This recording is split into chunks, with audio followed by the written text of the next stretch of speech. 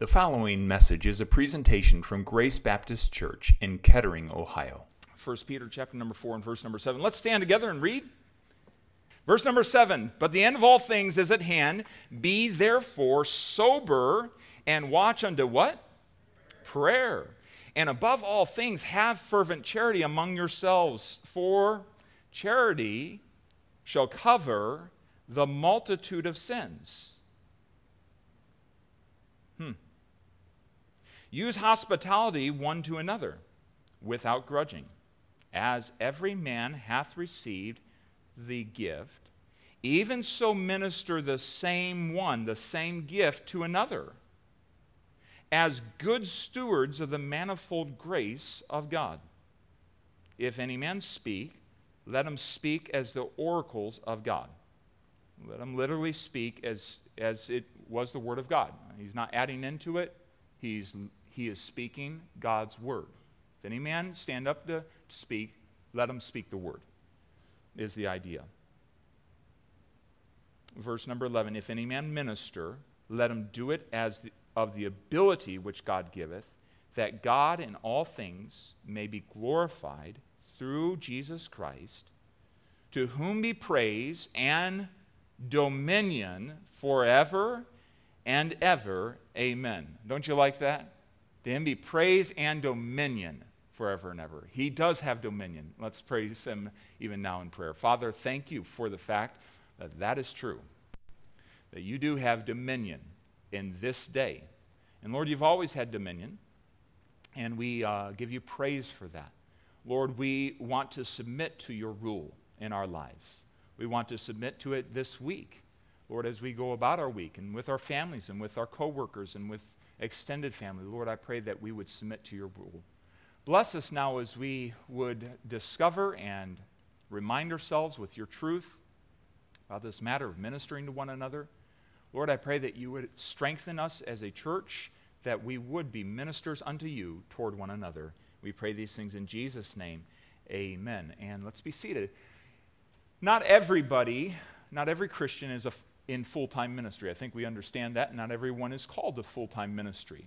I believe that the Lord wants to call to full-time ministry, and I do believe that is a specific calling, that God does call us into the ministry specifically. And I think we even look at in the book of Acts, as we've been through that, look in the book of Acts chapter 13, God specifically singled out Paul and Barnabas for the ministry, for a work that he had for them, and caused the church to see that. So not every Christian's in full-time church ministry, but every Christian is called to full-time Christianity. And again, we look at this matter that many times in our lives we're tempted to look at our lives as different compartments. And so this is my secular life, this is my work life, this is my church life. But the fact of the matter is, our lives are all sacred. They're all towards the Lord. We're full-time Christians towards him. We're full-time servants of the Lord, no matter where you are. How do you serve God in the workplace? Being a light. How's light seen in the workplace? The way that we live, the way that we speak, our attitude. We asked this question in class this morning. What is needed for our light, our testimony, our conversation to be seen out in the world this week? One person mentioned hope. How is hope seen? Well, in the way that we talk about what's going on around us. Boy, it should be very, very quick that we get to, but God's on the throne. But God's on the throne. God's in charge. He will hold people accountable. He has power over all things. He has power over sickness. He has power over all these things. And I'm trusting him. And so very, very quickly we realize that we must be full-time Christians. There's enough of part-time Christianity going on in our country. And that's much of the reason why our country is in the shape that's in, because we haven't been full-time in our Christianity, living it out and standing up for our faith wherever we are. We are to be full-time Christians. And in that respect, God has gifted each one of us, each one of you, with a gift to be used to benefit, to bless the body of the Lord Jesus Christ, to bless the church, to help the church to grow and to be edified and to be strengthened, as Ephesians chapter 4 talks about.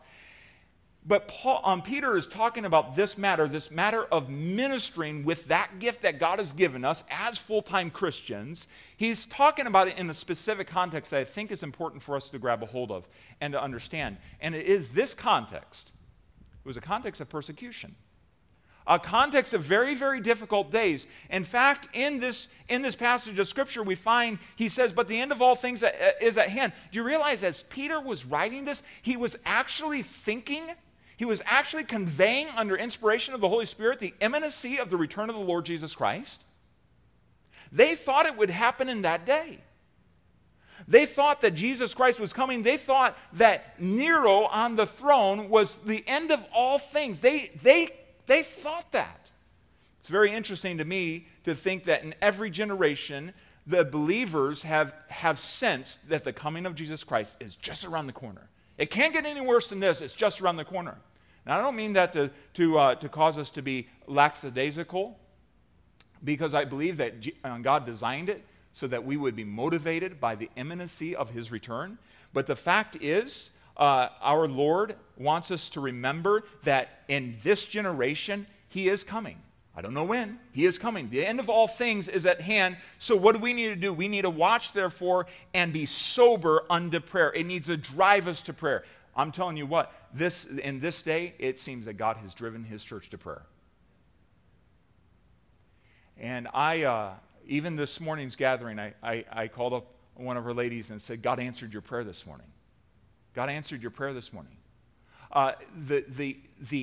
The prayer that needs to be going on in our lives, and I believe the call to prayer that the Holy Spirit is placing in our hearts, we need to get to prayer. Why? Because prayer is a declaration of dependence upon God and how we need prayer. And so he says, the end of all things is at hand. There's troublesome times. And that point in church history, 63 to 64 A.D., it was during the time of Nero's reign. If you remember anything about Nero, he was a crook. He was a jerk. He was not a nice guy. He had it out for the people of God. He said evil things. He said things that contradicted the word of God. He said them publicly. And you know that it was a difficult thing to live under his reign, yet the church continued to move forward. And I want you to think about this.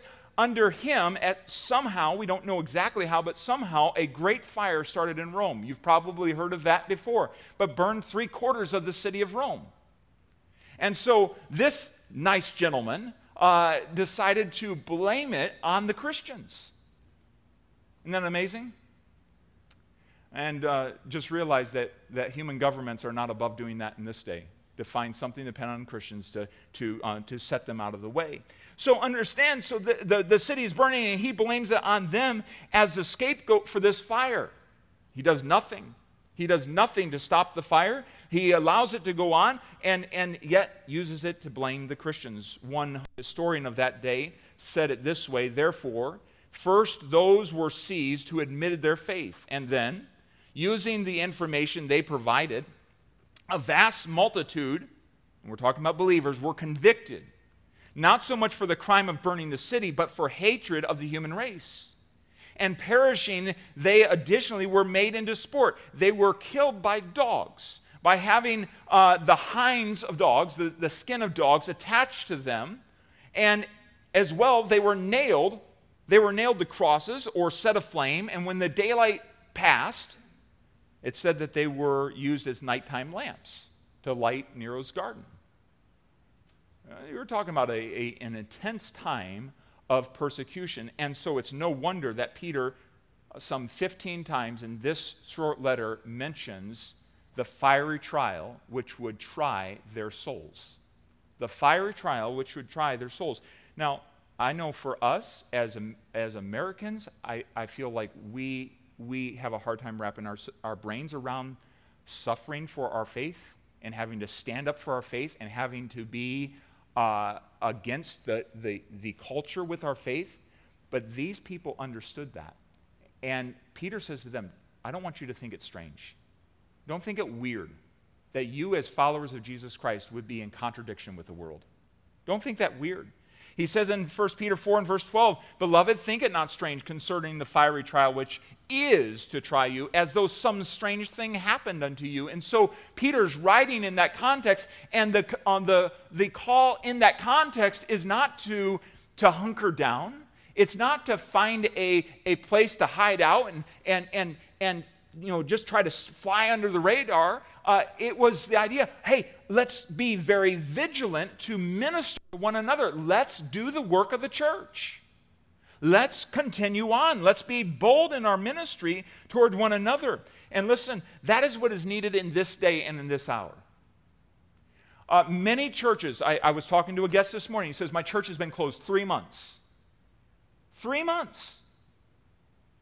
Now, if the church is the place that is the pillar and the ground of truth in a society, what has Satan won, or what little battles has Satan won by closing down the church in this day?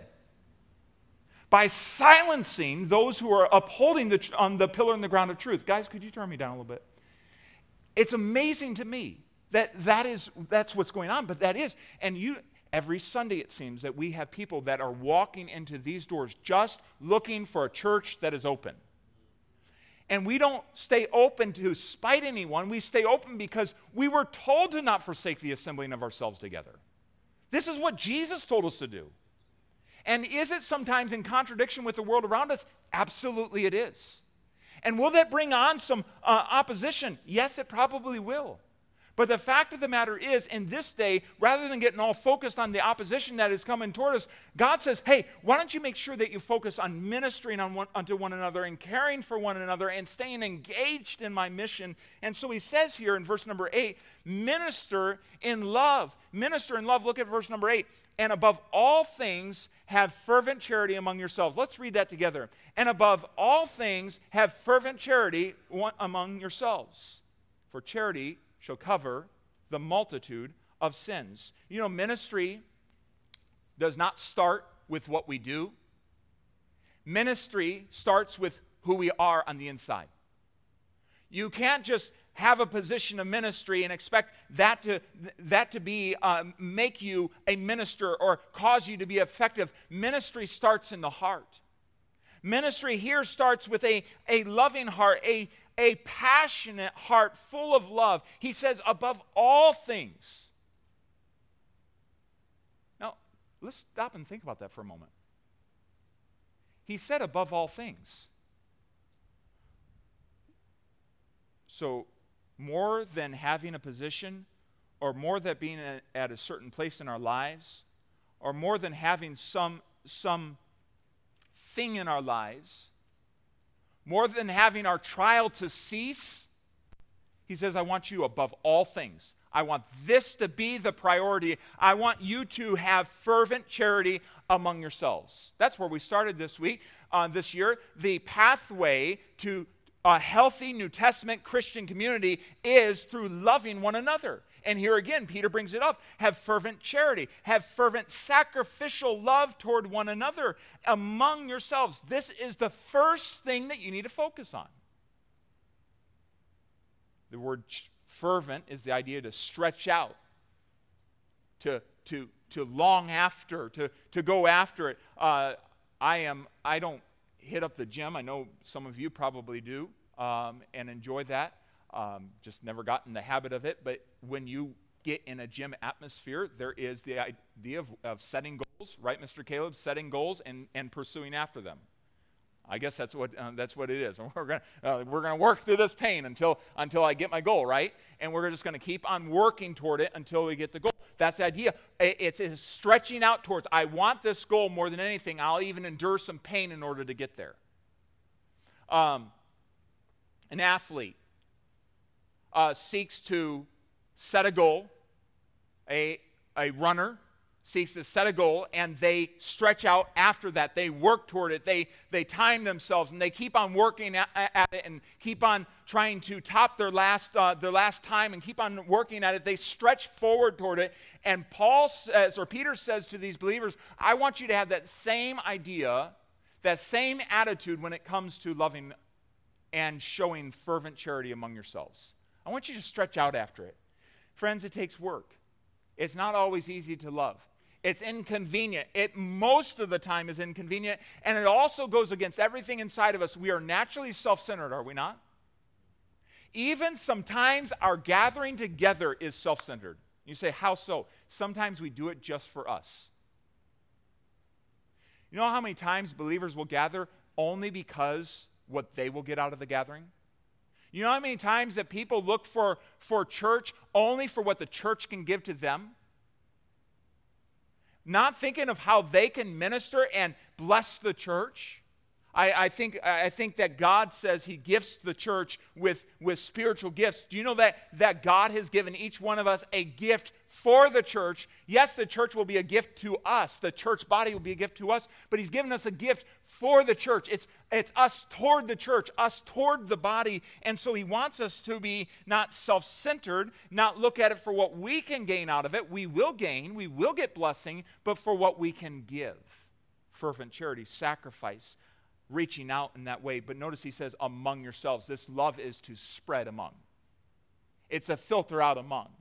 It's to have ripple effects among us. And so as we gather together, we come here really not to hear complaining or to hear about the bad things that's going on in life, but we do come here to enjoy the loving atmosphere together. You know, asked again in Sunday school class this morning, and enjoyed our time this morning, but about how people can tell there's a difference in us. One of the gentlemen mentioned that, on job sites, and I can attest to this from working construction, you complain all day long. Right? Isn't that the truth? All day long. What can we complain about? And you can go on for hours just complaining and complaining and complaining. Complaining about one another, complaining. That's not to be the feel of a church gathering. Instantly, when we walk in here and we assemble together, and when those that are new gather in here, they should sense a spirit of love, of passionate love. We love one another. We're not here to complain about each other. We're not here to complain about everything else that's going on in the world. We are here to love one another. And we have to be careful about that as we see, and I'm talking a little bit about this because, it's where we live, right? But as we see our nation changing so very much, it's really easy.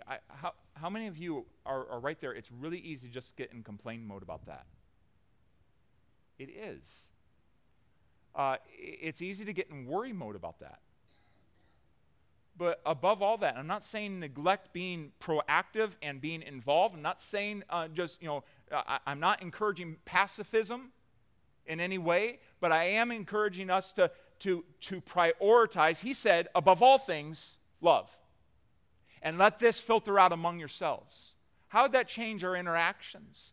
How will that change our attitude towards one another? How will that change how we serve one another, having this passionate love towards one another? But notice in verse number 8, he says it needs to be a positive love as well, for charity covereth a multitude of sins. Charity covereth a multitude of sins. It's to cover, it's to hide, it's to hinder from coming, from the knowledge of something coming to the surface. And may I quickly say this, it is not where we know something wrong has been committed and we turn our backs on it and we ignore it or we sweep it under the rug. I was in our kitchen the other day and it was morning. My littlest had just gotten up and she carries around this bunny. And we have to confiscate it once in a while to clean it in the washer because it gets disgusting. And if you've seen her walk around with that thing, it's not because we never wash it. We do wash it. Yeah. And it's her security thing. Well, anyway, she wanted something. We have this little countertop where that we make our tea and so forth, and she has learned that her siblings leave tea up there, and she can get up there with a spoon and just spoon the cold tea into her mouth. And it makes a huge sticky mess, but it's something else. So she puts a stool there. Well, before she went over to do this, I kid you not, she just, with the utmost grace, walks over to the mat in front of the refrigerator, lifts it up, puts her bunny underneath, and puts it back down, and stands up and gets her tea. And I was like, what's this? What's going on there? But she wanted that thing hidden under there. It was the funniest thing. But sometimes we can do that with wrong things. We can put it under the rug, and that's not what God's saying here. But what God is saying to you and to me is don't make mountains out of molehills. You know how many churches like ours can be ripped apart by making mountains out of molehills? You know that we don't know each other's intentions? How many of you have ever been ashamed to have thought in your mind something accusatory towards someone else, only to realize later or you found out their intention later, and you realized, oops, I was really wrong in my mind, in my thinking. I'm really glad I didn't say something. Have you ever been there? I have. Do you know what God wants us to do here as believers that are seeking healthy New Testament Christian community? He wants us to learn to apply love into the situation and allow love to cover something that really doesn't need to come to light. It's not exploiting someone's weakness. Do you know we all have a weakness? We all have weaknesses. We all have flaws that from time to time are visible to one another. And God says, let's practice loving one another in such a positive way that you don't have to highlight their flaw. You don't have to point out their flaw. There is something about encouraging and admonishing one another and exhorting one another. There is James 5:16, where confess your faults, your issues to one another so that you can pray for one another and be healed. So there is a need for transparency. But if you know something about a brother or sister in Christ, the idea is, I love them so much, I'm not going to embarrass them. I'm going to help them get victory in this, but I'm not going to embarrass them by letting other people know about it. I'm going to allow this to be covered. I know what they just did, and I know it wasn't very kind, and really it grates on my nerves, but I love them, and Jesus loves them, and I'm asking right now that Jesus would give me an extra measure of help to love them like he does. Right? Resentment keeps careful books, doesn't it? Perfect, meticulous record of what has been done. Love lets it go. And God says how he deals with our sin. Psalm 103 and verse number 12, as far as the east is from the west, so far hath he removed our transgressions from us. Are you not thankful that God just takes our sin and he removes it out of sight? And it's covered under his great love. You can't even measure his love, and he's covered it, and we don't need to keep bringing it up. In fact, here's an example. If you know something about someone's past that's particularly embarrassing, and they've confided in you, love is like, okay, it doesn't need to be shared with anyone else. Let it go. God let it go. Let it go. And he says, let it be covered. Hatred stirreth up strife, but love covereth all sins, the Proverbs say. Covers all sins. So again, we're not talking about covering things that need to be dealt with. Can you think of an instance in Scripture where some sin was covered and looked over that needed to be dealt with within a church? Talk to me, if you would. Can you think of an instance in the New Testament?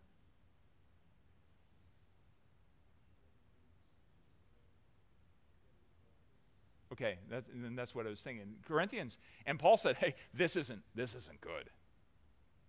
This is a situation where you should have dealt with this. And Paul had to deal with it with the Corinthian church to bring purity to that church. But there are many situations where, you know what, this is just a growth issue. This person, I can love through this and help them to grow along through this. And love sometimes is very active getting in with them and helping them along, encouraging them and exhorting them along. But the fact is we don't have to exploit them. And so he says, don't make mountains out of molehills. Let love cover a multitude of sins. And so true ministry needs to start with ministering with love. Ministering with love out of fervent charity. But we also ought to minister with hospitality.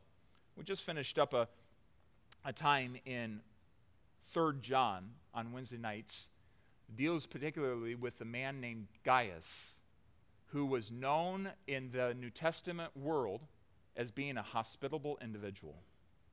And what a wonderful testimony he gives what a wonderful testimony was.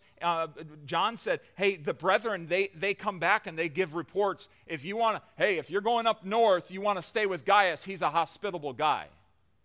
I mean, he opens up his heart and his home to you, and what a wonderful thing. But, Gaius, his outflow of his love was hospitality. How can I bless you? It's an attitude, and hospitality is just that. It's an attitude that we ought to have. And so a great church is going to be marked by, and when I say church, not a facility or a program, but us, a great group of people, of believers, is going to be marked by hospitality, a heart of hospitality. Lord, help us to have that heart. Notice the tool of hospitality in verse number 9. He says, use hospitality. Use hospitality. Guys, how many of you understand that the right tool is very, very helpful? Yeah? How many of you have broken a tool because you were using it for the wrong thing? Yeah? How many of you have been a Wonder Bar? Trying to use it as some sort of levy. You just bend that thing, just mutilate it. The right tool is very, very important. And when you use the wrong tool, it causes problem, it causes damage, and so on. Do you know that God says, I want you to take your love, and the tool with which I want you to express your love, or share your love, or work out your love, is hospitality. Use your hospitality one to another without grudging. Use it just like a tool. So I want you to get a thing. I need a love within the church. All right, what tool do I need? Do I need a hammer? No, that breaks things apart. What do I need? And God says, I want you to use hospitality as a way of showing love to one another. Now, is that not really, just really clear? So he wants us to minister, and the next thing he tells us, use the tool of hospitality to minister. Hospitality is loving guests and strangers. In 3 John, it was demonstrated by Gaius as loving those that were the brethren and those that were strangers passing through. We need to have a heart for those that are just passing through. One of the things that you ladies probably know more about and understand behind the scenes, a lot of things happen. Not everything do we talk about, in a service, but ladies, as you have seen over in this blessing closet that's getting rearranged, and as you've had opportunity to help, every time a guest preacher comes through here, a bag is created and sent with them, even if they're not a part of a service, if they're just passing through, a bag is created for them with snacks and goodies and something to send them on their way. You know what that is? That's a spirit of hospitality. Many of you ladies, and I've talked about this, I think last week, the ladies oftentimes give the mood of the church, the spirit of the church, that hospitable touch. Every church needs a lady's touch. Do you believe that, ladies? Sometimes you see guys get in, there's just, we just do it kind of robotically or whatever, but a church needs a lady's touch. But I thank you, ladies, for getting involved and either bringing in donations for that or being a part of putting some of that together. You say, well, I didn't know about that. How can I be involved? See my wife afterwards. Let's be involved in that. But let's have that hospitable spirit. The spirit of hospitality to welcome into your home or welcome out to lunch. Ladies, I talked to you last week. You brought out Miss Sarah out to lunch, and you blessed her heart, and you took interest in what God is doing in her life. And wasn't that a blessing to you as you used the tool of hospitality to show love to a person you really didn't know? And I know if they were able to stay around a little bit today, some people would have been asking, hey, how can we take out the custards or take care of them? I get asked often, are they taken care of? Are they taken care of? That type of thing. What a great thing. Let's keep that heart of hospitality. Now, sometimes in this day, we can become so reliant on all the things that we have around us that we lose the touch with hospitality. In that day, in the New Testament day, they didn't have hotels everywhere. If we were to Google right now how many hotels are within 15 minutes of this place, you'd never need to open up a room in your home, right? how many restaurants are, oh, well, we don't need to bring them to our home. There's so much at our disposal these days, but do remember that in this day, they were not blessed Americans. They did not have large homes, and they did not have the hotel systems that we have, and the many restaurants that we have. And they if they had access to some of those things, they were poor, especially as persecuted and oftentimes not being able to get the money through because of boycotting and different things that were happening in that persecuted environment. Understand that it was left on the shoulders of believers to care for one another with what they had. We're having hot dogs tonight. We're having ramen tonight, right? And ramen's good, by the way. Ramen's good. And add some pickle juice in there, and add some pickles, and that's what happened in dorm rooms in college, right? But with whatever we have, we love one another, and we show hospitality. Archaeologists have excavated homes in ancient Ephesus, and they would find this particular carving chiseled in stone. The early Christians would put this stone out in front of their home. It was a combination of Greek letters, and it was an acrostic that stood for this: Jesus Christ, God's Son, Savior. Jesus Christ, God's Son, Savior. And in other words, they were just declaring with this stone out in front of their home, we believe Jesus Christ is God and He is our Savior. And it was a silent expression to those that saw it, those that came into the home, that in this home we're believers and we serve the living God. And this was a part of just making known who they were, and even a part of them being able to open their home up for hospitality. It was important in that day. It was so important in that day that God, through in inspiring Paul to write the book of Timothy and as well the book of Titus, he made it a requirement for pastors that they were to be hospitable. It says in 1 Timothy 3 and verse number 2, a bishop must then be blameless, the husband of one wife, vigilant, sober, of good behavior, given to hospitality, apt to teach, but given to hospitality. Titus 1:8, he is be a lover of hospitality, a lover of hospitality. Let's take a few moments and just consider this matter of hospitality. What are some of the best ways that you have discovered to show hospitality and show that open heart towards people? And not just in having them in your home, but just ways of showing hospitality to people that God brings through your life. Do you have any ideas on that? What are some of the ways that you have found to be the best way to show hospitality? Let's get the brain moving. And maybe you say, well, I haven't found this, but I think this would be a good way, and I'm going to practice it in the next year. What do you think?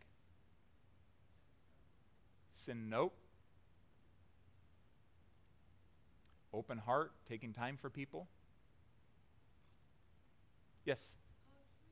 Poetry, writing something for someone. Very good.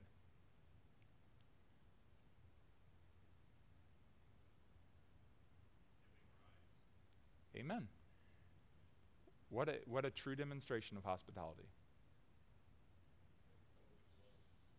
Amen. Yeah.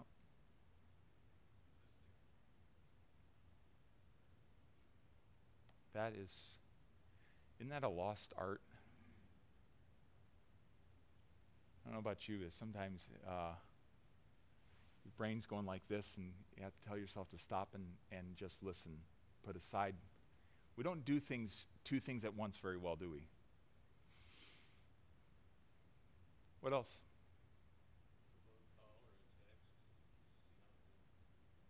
Yeah. So you see that it's more than a meal, right? But hospitality is taking, in essence, is taking time to care, to show love, an open heart, and an open home. But it starts with an open heart. An open heart. Have you ever gone into an environment, into a church environment, maybe traveling on a trip, and found it not to be an open environment? Not to have open hearts? I I think I was talking to you, Brother Justin, about the church that you found over at college and someone inviting you over. How does that make you feel? Yeah. Isn't that awesome? And I found the same with some others that are in college churches right now. Brother Justin's in a church that a lot of the folks are much older than him, but they showed he cared, and that made an impact in his life. Isn't that awesome? And you don't realize how much of an impact just having someone in your home or inviting them over will make. And so show hospitality by carrying an open heart towards them. It is not limited to pastors, though, in the New Testament. Because Romans 12 and verse number 13 says, distributing to the necessity of saints, given to hospitality. So God wants you and I to be given to hospitality. So I challenge you and I encourage you, what in this going forward, we say year, but just in the direction of your life, how can you improve? How can we improve in hospitality? And by the way, you say, well, I don't find others to be hospitable. The best way to help the church grow in it is to be an example of it, right? Because sometimes the church lacks something, and we stand back and we're like, well, I don't know when this is going to start, growing around here. Let's lead out in it. If God touches your heart with that, maybe you would be the change agent in that matter. So hospitality is a powerful tool to demonstrate Christ's love. But notice this, the test of hospitality is without grudging. Without grudging. Now, get the picture. You're at someone's home. Does it make you feel a little bit out of sorts when they're grudging about it? You're sitting down for lunch with them. And one of the things I learned early on, you sit down for lunch with somebody, they're paying your meal at a restaurant. You don't order the most expensive item on the menu. That doesn't encourage the spirit of hospitality, right? You be modest in that way. I learned that early on as a young person. But the idea of this hospitality is that it is to be showed without grudging. So you and I sitting down with somebody, our heart ought to be, you know what, whatever you want. There's two sides of that. We ought to be caring and concerned on the one side, receiving the hospitality, but on the other side, how can I bless you? And there's not a spirit, well, it's going to take me 3 weeks to pay this meal off. You know what I'm saying? But wouldn't that be an awful thing? You'd feel I'll just get fries. There was this lady who had invited some folks over into her home, the story is told, and she was getting everything prepared. They'd sat down to dinner, and she wasn't in the best of spirits, so she asked her daughter to pray. And if you're at my home and you hear my kids pray, who knows what's going to be prayed about? But here is this daughter. She goes, daughter, would you pray? And so daughter's like, I don't know what to say, Mommy. And so she says, well, why don't you just say what I said when I prayed at lunchtime? And so the daughter goes, Dear Jesus, you know it's bad. You know it's just bad. Why did I invite these people over to our home tonight? The spirit, the lack of the spirit of hospitality, rubs off pretty quick. And our children see through that, and understanding that in wanting to do things right, sometimes it can get even flustered before people might come to your home or whatever. But the spirit of hospitality needs to be one where we do it without grudging. We do it because we get to. Right? We do it because we get to. We minister in love. We minister with hospitality. That's the tool of love. So how can you, even in these next weeks, say, I'm going to get it. I'm going to get it as an actionable item to use the tool of love, and that being hospitality. How can I do that? How can I show that? But notice in verse number 10, we need to minister with wisdom. We need to minister with wisdom. As every man hath received the gift, even so minister the same to one to another as good stewards of the manifold grace of God. So as I've received this, now, Lord, how do you want me to use the gift you've given me to bless others, to help others along? This idea of gift is a gift of divine grace, or the divine enablement of God. So we need to understand this, that when we got saved, God gave us something he's enabled us to do by his Spirit. Something that might not even come naturally. Perhaps you have heard, I think Pastor Shaw has mentioned it, that he was extremely shy. And the idea of him being called to preach and to minister publicly was just unthinkable. But God gave him that ability. God gave him that special enablement as a believer. And as he took steps of faith, God enabled him to do what he had called him to do. So God has enabled us with an edifying gift to be used within the context of the church. Now, something that we might need to understand is oftentimes around us, people notice the gift that God has given us sometimes even quicker than we notice it. Because it's what we do as we follow the Spirit. So we need to be able to discern, Lord, what is this gift that you have given me? We need to be able to use wisdom, God's discernment. And by the way, he said, if you lack wisdom, ask me for it. You say, I don't know what my gift is, or I'm unclear about it. Friend, if you're ministering, if you're serving right now and you do not know what your gifting is from the Holy Spirit of God, you're ministering without a level of confidence that you need and God intends for you to minister from. So maybe you should just begin asking in the next couple of days, Lord, what is the gift that you have given me? Would you show me how you have designed me to edify Grace Baptist Church and the members of Grace Baptist Church? Would you show that to me? Would you reveal that to me? And God has given you this grace, this gift solely by His grace, because of His grace. Spiritual gifts aren't intended to draw attention to ourselves. I was sitting down to dinner last night with the Custers, and I appreciated his prayer at dinner time. Lord, we don't want to draw attention to us. We want to draw attention to you. I appreciate that.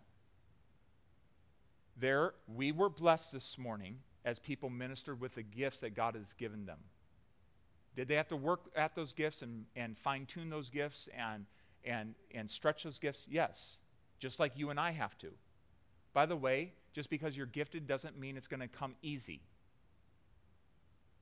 Just because you're gifted as a teacher, that God has given you the ability, the enablement to teach, doesn't mean that it comes without work. It comes without preparation. Sometimes it's a ton of work.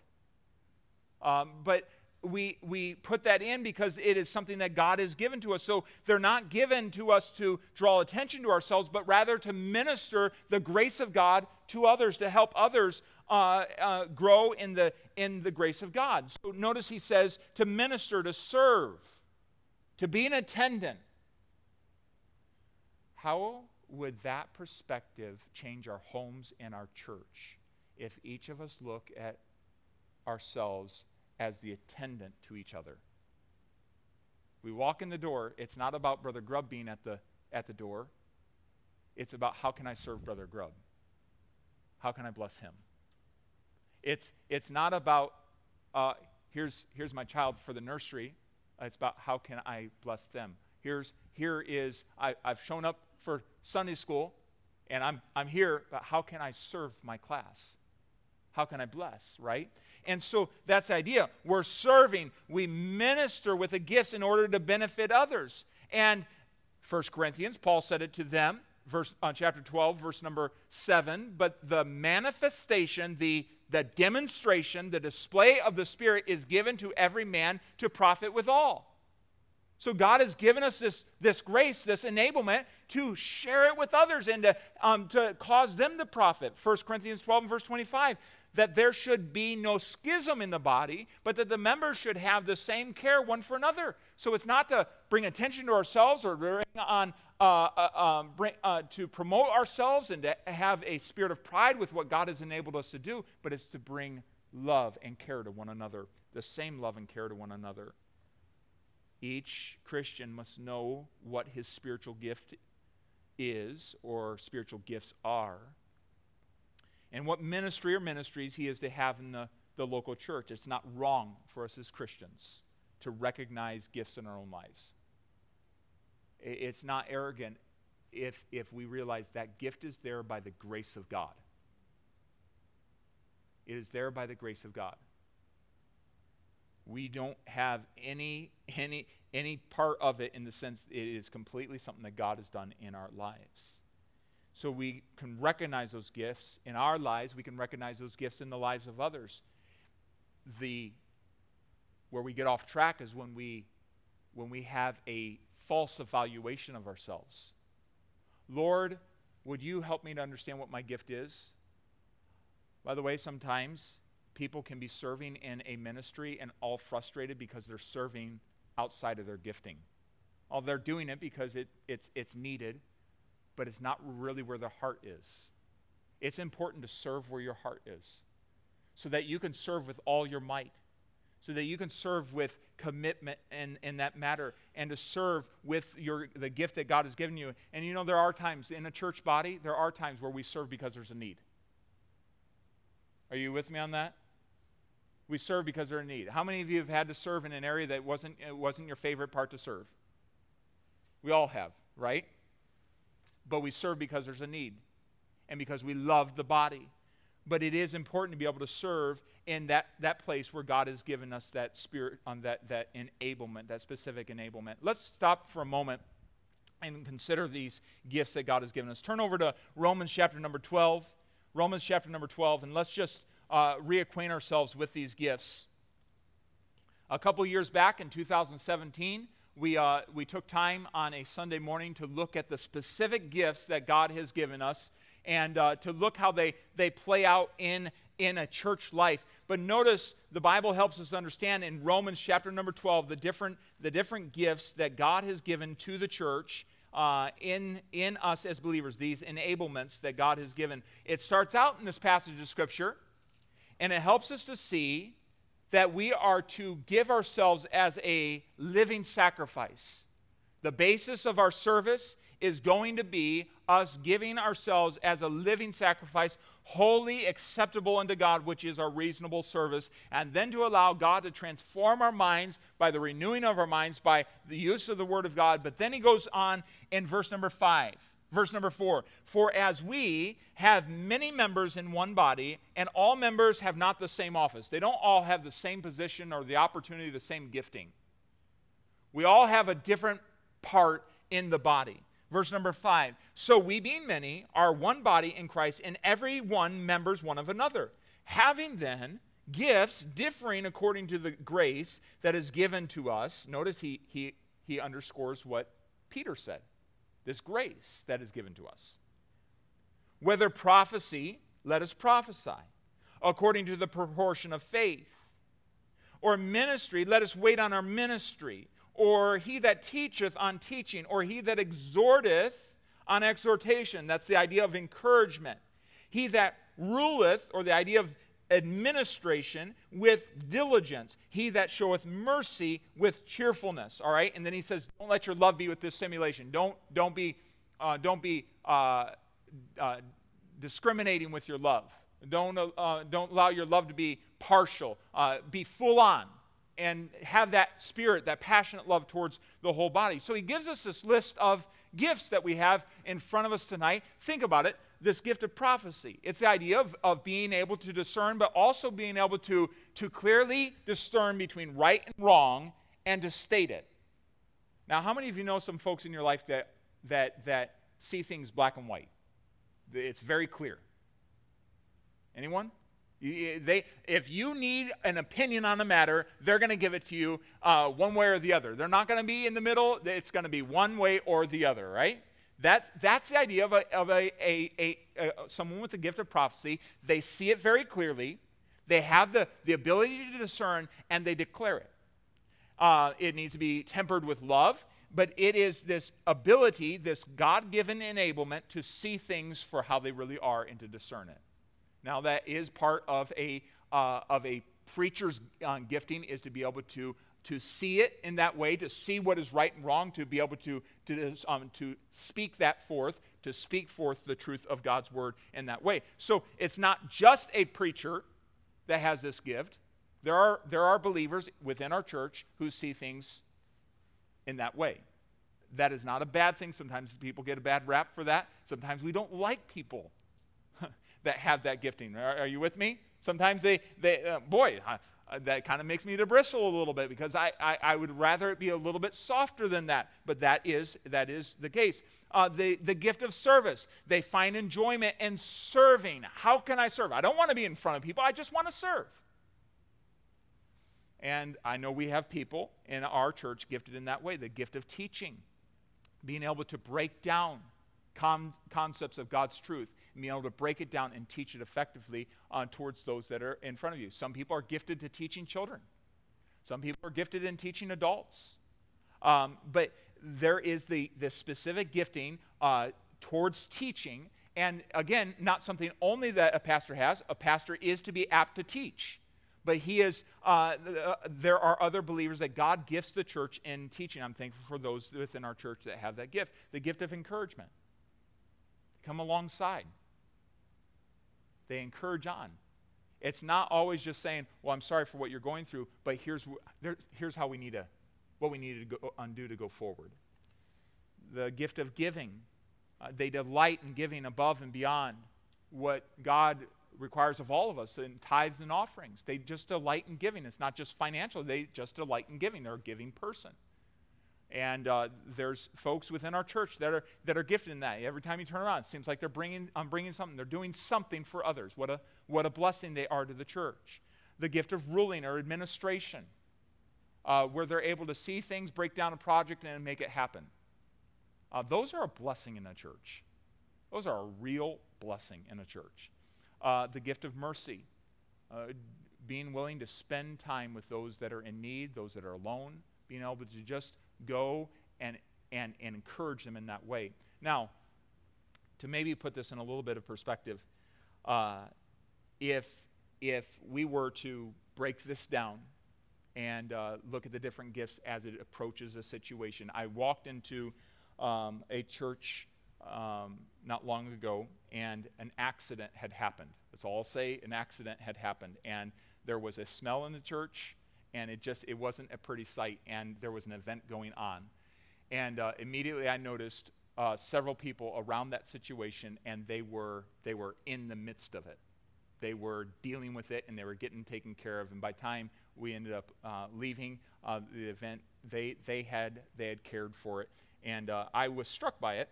And appreciated the activity. Just everyone around that, just seeing the church, take care of what was needed there. But just imagine that situation happens. A Sunday morning, something happens right here in the auditorium, and it's not a pretty scene. It doesn't smell nice. It's not great. And so how would the gift of prophecy respond to that? So let's just say a child upchucks, and it's not a good situation. Perhaps a gift of prophecy would have seen this.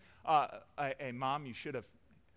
This is going to paint the gift of prophecy in a bad light. But the gift of Mom, you probably should have checked the temperature before the child was brought to church, and you should have seen the signs of this or whatever. I don't know. But the gift of prophecy would look for, hey, what went wrong here?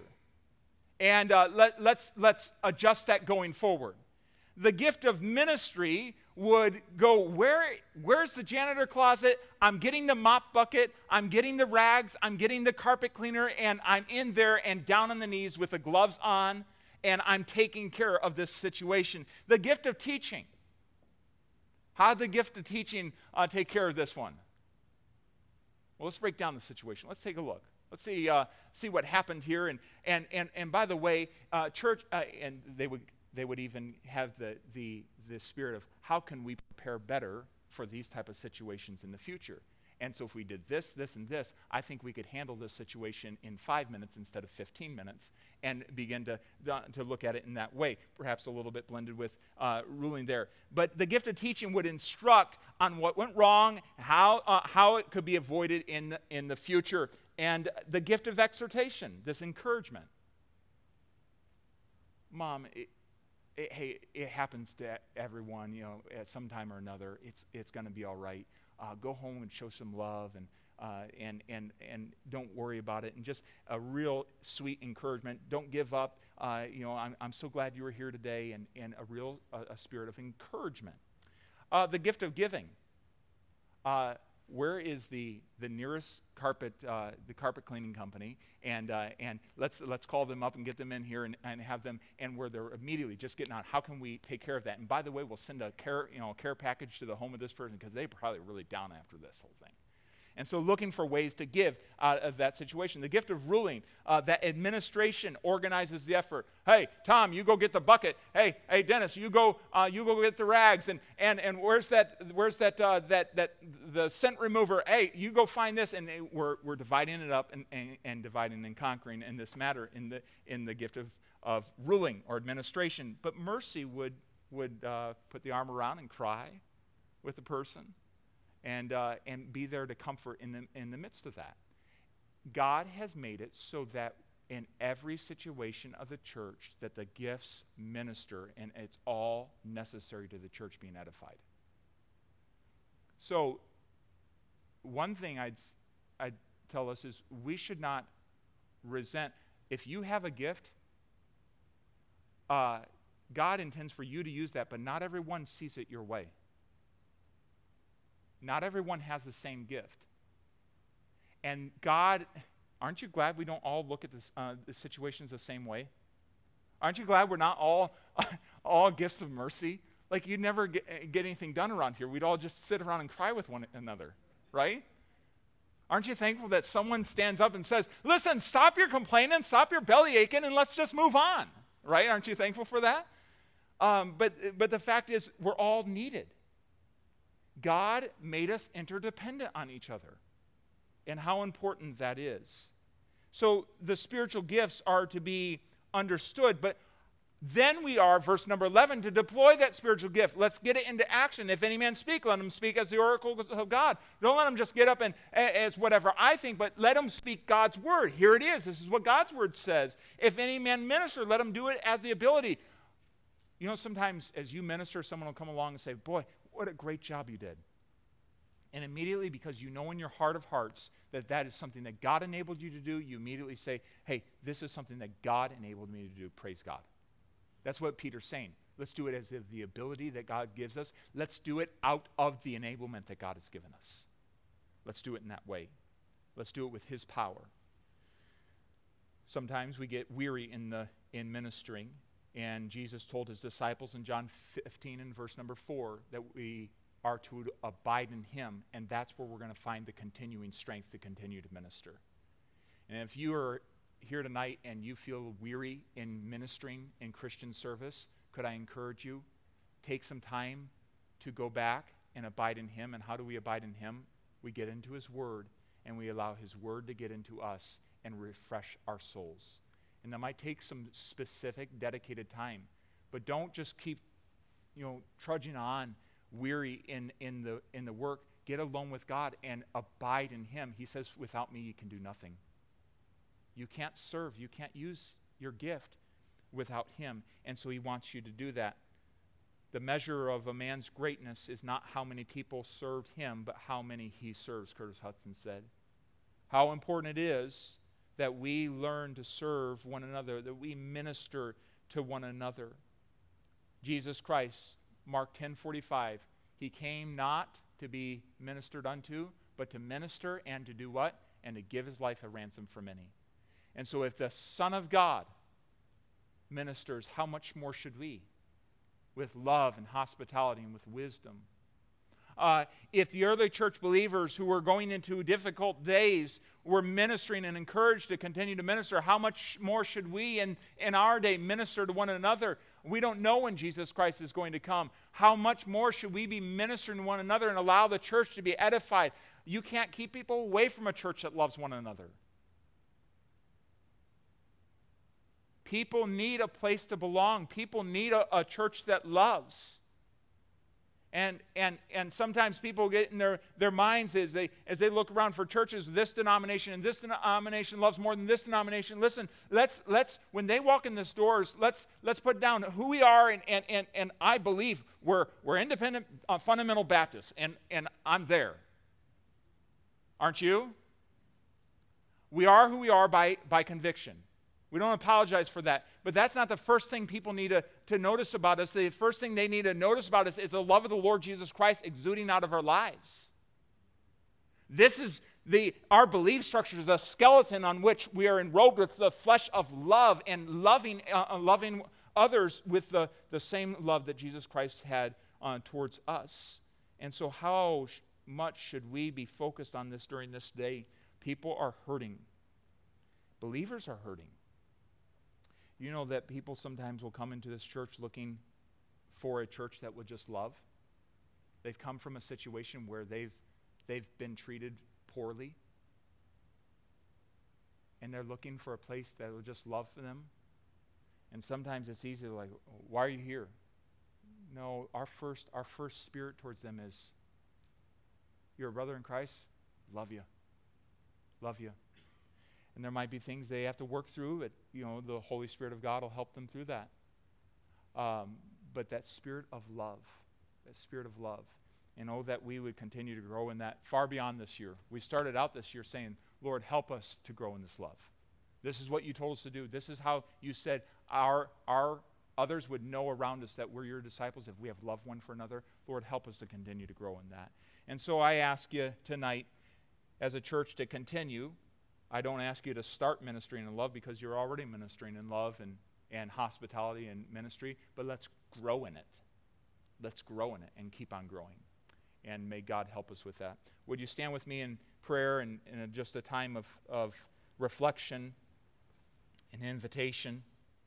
Thank you for listening today. For more information about Grace Baptist Church, please visit our website at gracebaptistofkettering.org.